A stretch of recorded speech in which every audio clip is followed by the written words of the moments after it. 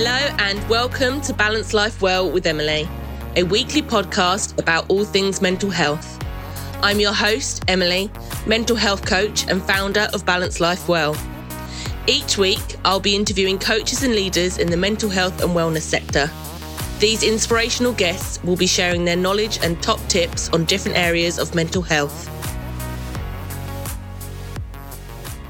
Hello everyone. Today we are joined by Susanna Birch, who is a mental health and domestic abuse advocate and speaker, as well as a birth doula and marketer.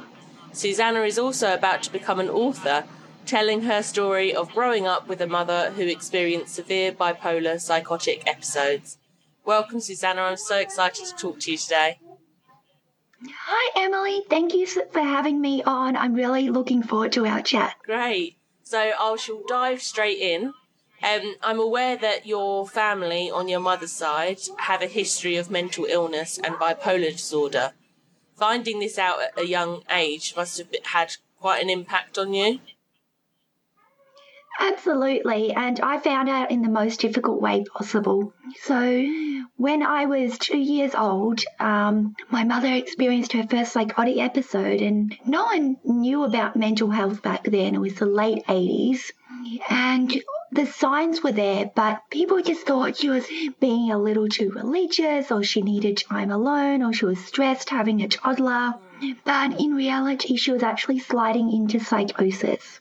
So when I was 2 years old, she took a knife and she cut my throat after reading a story in the Bible where she believed she had to sacrifice me. And I was very, very fortunate in that she came out of the psychosis for long enough to ring the ambulance, and an ambulance came and I had life-saving surgery. But I did end up with a tracheostomy tube in my throat for 11 years. And that's why my voice is a bit breathy as well. I think of my voice now as something that is part of my brand and who I am and what I'm known for. But when you're a 10-year-old or a 15-year-old, it's not fun to sound different than most other people. Yeah, I can imagine. I'm so sorry that you had to go through that. That sounds very traumatic. And what was that, the only sort of episode that you experienced growing up with her?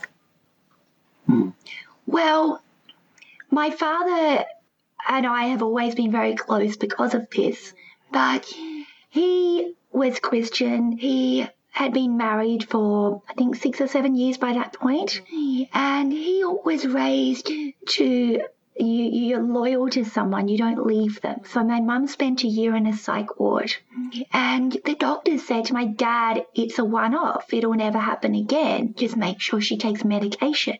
And he believed that it would never happen again, and so he stayed with her. And she slid down into another psychotic episode when I was about 10 years old. And fortunately, she didn't hurt anyone, but she did take me to the other side of the country where my grandparents lived. And it took my father several weeks to find out where we were. And he just got worse and worse and quite abusive towards her friends and family that we were staying with. And that was a point at which, when my dad found us, I said to him, Dad, honestly, you need to divorce her. We don't need her in our lives anymore. She makes it worse, not better. And so I was 13, 14 when my parents divorced. And that's, the fact that you've had to deal with that literally all of your life, and you got to that point of, 13's quite, still in my opinion, young, and to turn to your dad to say, divorce her, when did you sort of realise what was going on for your mum? For me, I guess the way I describe it is, you know how you watch the movies where someone's possessed by an alien or a ghost? That's kind of the way it was in my head as a child. I knew she'd done bad things because I could remember them, but at the same time, I knew she wasn't my mother in the same way, and I knew there was a good mother who taught me to sew and read and do all these things, but I also knew there was a bad mother who came out as well, and in my head it was like she was a possessed person. So I guess I always knew because I remembered what she did to me when I was 2. But my dad was amazingly supportive, and he always said to me, if you want to talk about anything, talk to me. We'd have long discussions. I always understood her illness from a young age. That's really good that your dad was able to support you through that. And I think the fact that you were able to understand what's going on is sort of comforting, even though it's a horrible experience. But to know what is actually that she's actually got a mental illness rather than just being a bad person overall, I think that can be quite comforting. Were you able to have, during the times that she wasn't having her episodes, were you able to have a normal sort of relationship with her, or were you just too scarred really from what had happened to you? Well, a lot of people think that I don't talk to her anymore because of that first incident. But it wasn't till 2008 that I actually stopped talking to her. And that wasn't because of that. It was the fact that I guess she can be quite selfish about her illness. And there are a lot of cases where she would become psychotic or unwell. And she'd do things that weren't very nice to people. She had lots of relationships with people, some of which were abusive towards her. She'd befriend people just randomly who weren't very good for her, who'd steal from her. And I guess for me, it was about the fact that she wouldn't take the steps to help herself. And I couldn't have that in my life because I knew that if she was asking me a question and I shared a secret with her, if she had a psychotic episode, it would all come back and she'd use that against me. So I couldn't trust her whether she was well or unwell because I'd seen how she could be quite manipulative and really cause issues when she was unwell. Yeah. Sounds like she almost sort of broke that trust. Yes, definitely.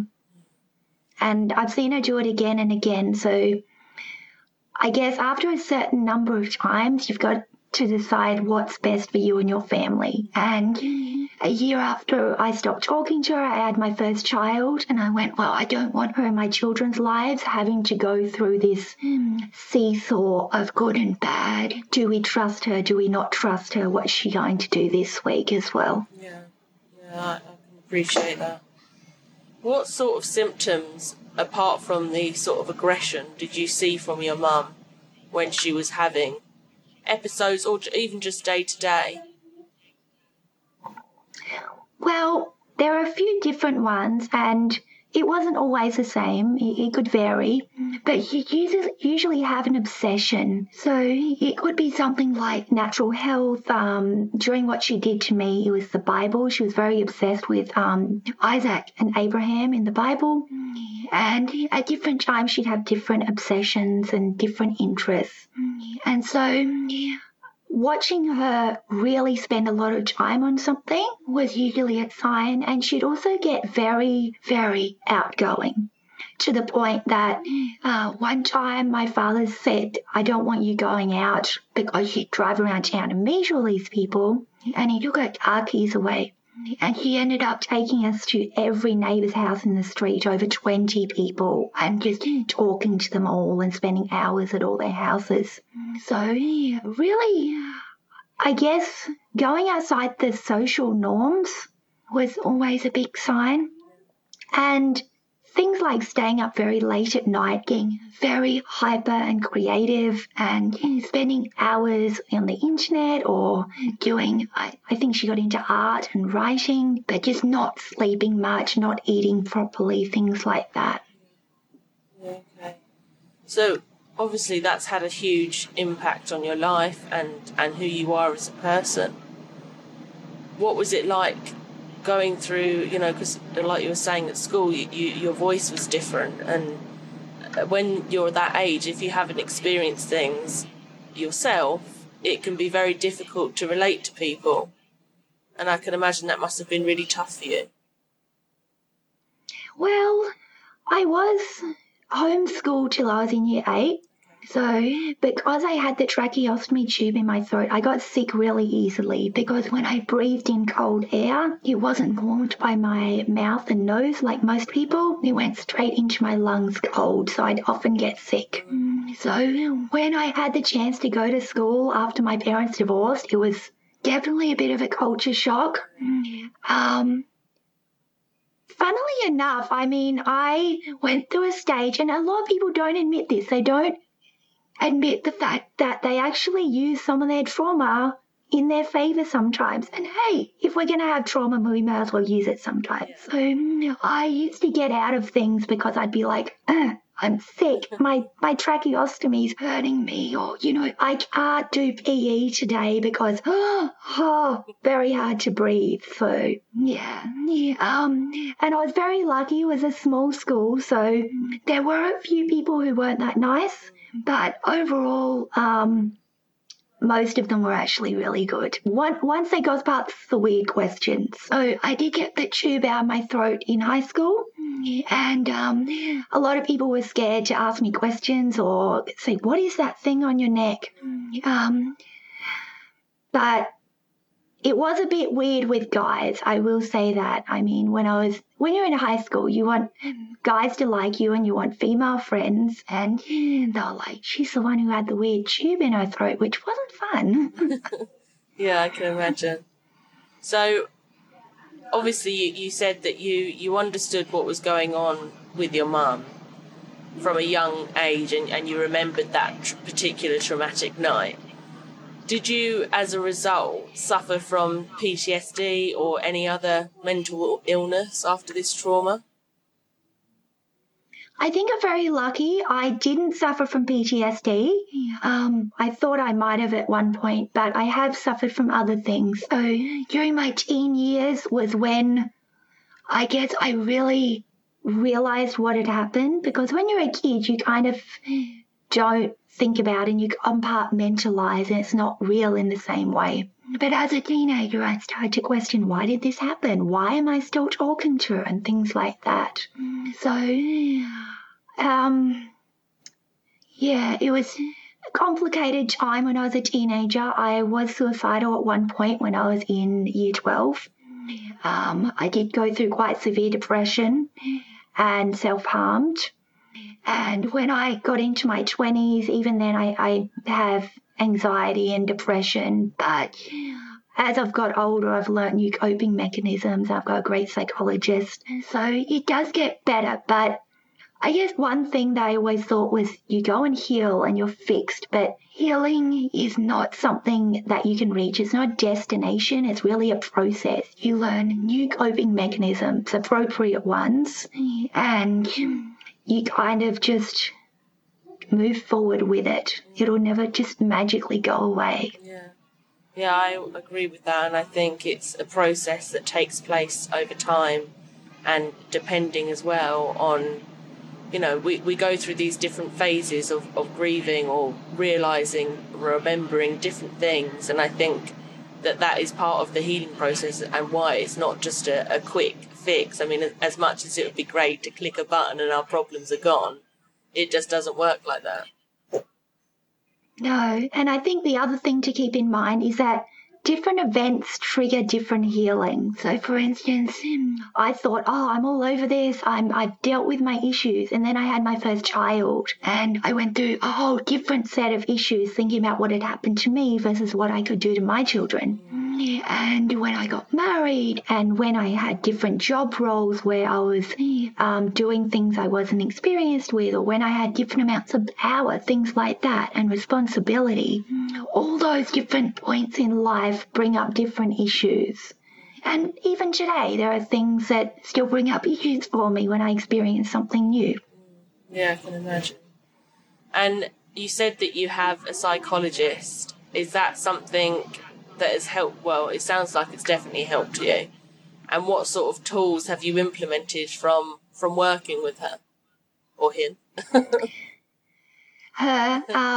Well, coming up next year, it's been 10 years since I started seeing her. Oh, wow. Honestly, I went through 5 or 6 before that, and I do have a tendency to talk back and think I'm smart sometimes. And she's got 5 sons, and she knows how to call me on my bullshit and just go, no, you've got to stop trying to make stuff up and block it out or whatever. You've actually got to sit down and think about what you're doing and actually do the hard work, which is fantastic. We've done all different therapies, obviously talk therapy, I've done CBT, EMDR, and they're all useful in different ways. So a lot of people go, but shouldn't you just choose one that works? Well, honestly, they all work for different things. So when an issue arises, then you choose a therapy that's going to help you in the best way. And that might be a different therapy than what you're going to try in a year when a different issue comes up. Yeah, definitely. And I think it's so important, something you mentioned there, that to try these different therapists until you find one that works for you and can challenge you on those things. Because I had a similar experience where I used to talk back to my therapist and think, well... And then every time she'd be like, well, that's not the truth, is it? And then it would force me. And it was a good relationship because she would make me laugh. And then I'd think, right, okay, yes, you've got me again. Right? You've got to have one who knows to call you out when you need it. Yeah, definitely. Don't let you lie to yourself. So I'm interested in knowing how you found EMDR. So for anyone that doesn't know, that's particularly used to deal with trauma. And I'd just like to know what your thoughts were with that. The first time I did it, I thought 10 minutes had gone past, and she's like, no, it's the end of the session, we're done. And I went home and I cried, and then I got a migraine, and then I slept for 12 hours. So it was very, very intense. Yeah. So it was a full-on experience, but the few days after that, when your brain is unpacking things, was amazing. And I've only done it 3 times, I think, but it really kind of rewires your brain and gets your brain thinking about things in new ways that just make it feel calmer and make it feel okay, which, I really like. It's on my list of things I need to do again, although it takes a whole session, and usually I've got all this other stuff to unpack every session. I'm like, we need to go back and do EMDR again. Yeah. And I think, so when I left, I was in rehab, and when I left, they recommended that I get EMDR, but that I had to be clean for 6 months to do that, and now it's 9 months, so I definitely need to sort that out. But one thing that someone mentioned to me is that it can give you flashbacks of the traumatic events. Is that something you experience? Because I think that can be quite daunting and intimidating for some people. I personally didn't experience that, but I've also been told I probably don't have PTSD. I know flashbacks are associated with PTSD, so I don't know. That's not a professional opinion, but I'm wondering if that might be linked. Yeah. Maybe. Yeah. Well, I'll let you know if I get EMDR how it goes. Good luck. Just take the rest of the day off. Don't try and do anything on the day you have it. Okay, that's good advice. So, what is your upcoming book about? I know it's about your story of growing up with your mother, and I think that, in my opinion, is quite a courageous thing to do, and it must have brought up many feelings whilst you were actually writing it, or still in the process of writing it. What would your advice be? As a child, it could be very difficult to speak out about these things to people, whether that's a teacher or a friend. And it can also make it even more complicated if the relationship improves once you get older, so maybe those teens, early 20s. In your experience, do you think that people should raise light on this and bring it out in order to recover? So actually confront the person that's done this to you? Does that make sense? I guess there's two parts to your question there. Firstly, should people bring this to light? And 100% yes. And one of the most amazing things that happens, which honestly is also a little overwhelming, I've shared my story with the media before, and every time I do, I've got dozens of emails and messages from people who go, thank you, because I haven't been able to talk about it, or I haven't felt it was right to take these steps or confront this person or do this thing or talk about something, and it's given them the courage to do it. So if you do choose to come forward with your story, you'll find that so many people around you, people you've talked to every day, people you work with, are actually in similar circumstances and have experienced trauma in their lives as well. So if you can do it, do it. But if you can't do it, that's okay too.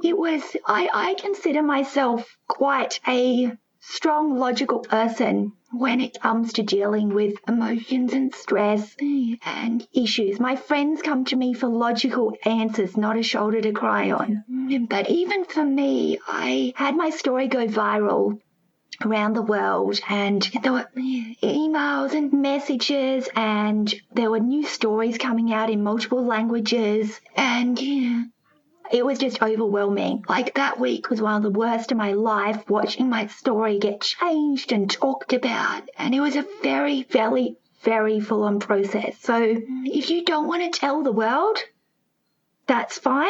The main thing is that you're happy with your decision, whether that decision is just telling one friend, or if it's telling your whole family, or if it's taking legal action. Every way you go about it is going to have good outcomes and bad outcomes. But just do what feels right. And in answer to your question about if you should confront the person, I guess for me, having done it with both people, because I had another issue where I confronted a man in my life who was abusive, it felt good to confront the people, and it feels good to say, yes, I see you, yes, I know what you've done.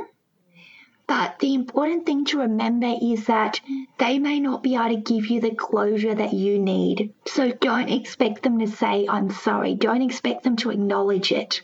Sometimes it's just got to be enough that you tell them, I know what you did. Yeah. Don't expect some magical closure. That would be my advice. Yeah. But I also think on the flip of that, it's very empowering to say, I know what you've done and this is what you've done.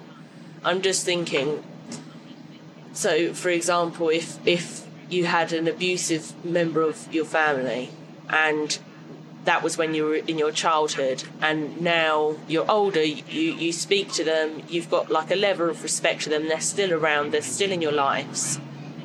What do you do then? Because I think it's hard to move on. Like, you need them to, if they're just ignoring it, you can't ignore it. And it's a really difficult place to be in, because you want to speak out and say, look, it's not right what you've done, and what you've done did X, Y, Z, and this is how it's impacted my life. But at the same time, it's like reopening all those wounds and not having that not having that respect for them still being in your lives, which is your decision. Does that make sense? Well, I guess this is why it's such a personal decision. Yeah. And I think confronting someone is something you should absolutely do if you're able to. Just do it in the way that feels right for you. Yeah. And don't just rush into it when you're in a mood where you're angry or you're really upset or even depressed. Do give it some thought first, because often you can imagine how it's going to go, and then when you actually do it, you're going to find out that the other person might not react the way you imagined it going in your head. Yeah. So make sure you're in a strong place in yourself and that you've got a good support network for afterwards. And it might go great and it might make you feel amazing and on top of the world, but might not. So make sure you have either a good counsellor or therapist and a good friend network as well. Yeah, definitely. That's really good advice. So with the pandemic, I'm not sure what it's like over with you at the moment, but it's seen an increase of people experiencing family violence and domestic abuse. If someone was in this position and they were still trapped within that, what advice would you give them? Well, it is a hard question because it's really, really difficult to leave a situation where you're relying on someone financially or for any kind of support. But this is, I guess, the thing about when you have something traumatic happen to you, you don't realize how supported you are and how much people are willing to help unless you ask.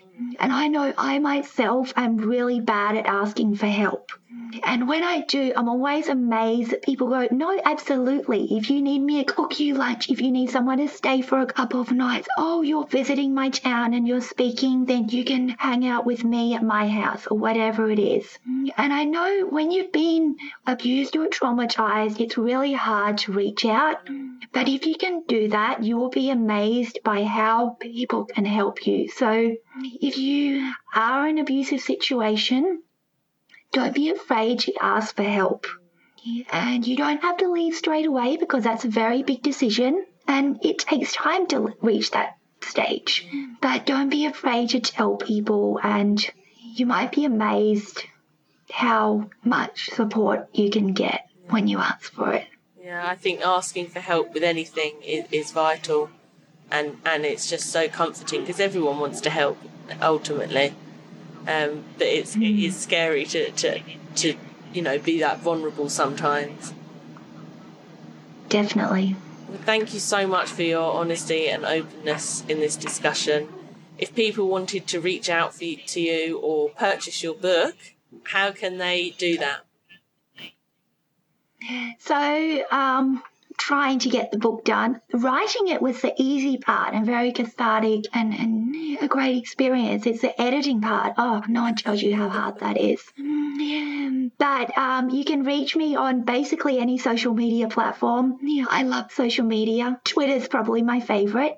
I'm Susanna Birch on every platform, or you can visit my website at susannabirch.com. I'm sure the spelling will be in the description of the podcast somewhere. Yeah, definitely. I'll link them both so that everyone can easily find you. Well, thank you again, Susanna, and thank you to our listeners for joining us today. Thanks, Emily. Thanks for having me. And just remember, people are there. You've just got to reach out. And that's difficult, but they're there to help. Thank you for listening to this episode. I hope it has been helpful and inspirational. If you enjoyed this episode, I would really appreciate you taking a moment to rate and review us.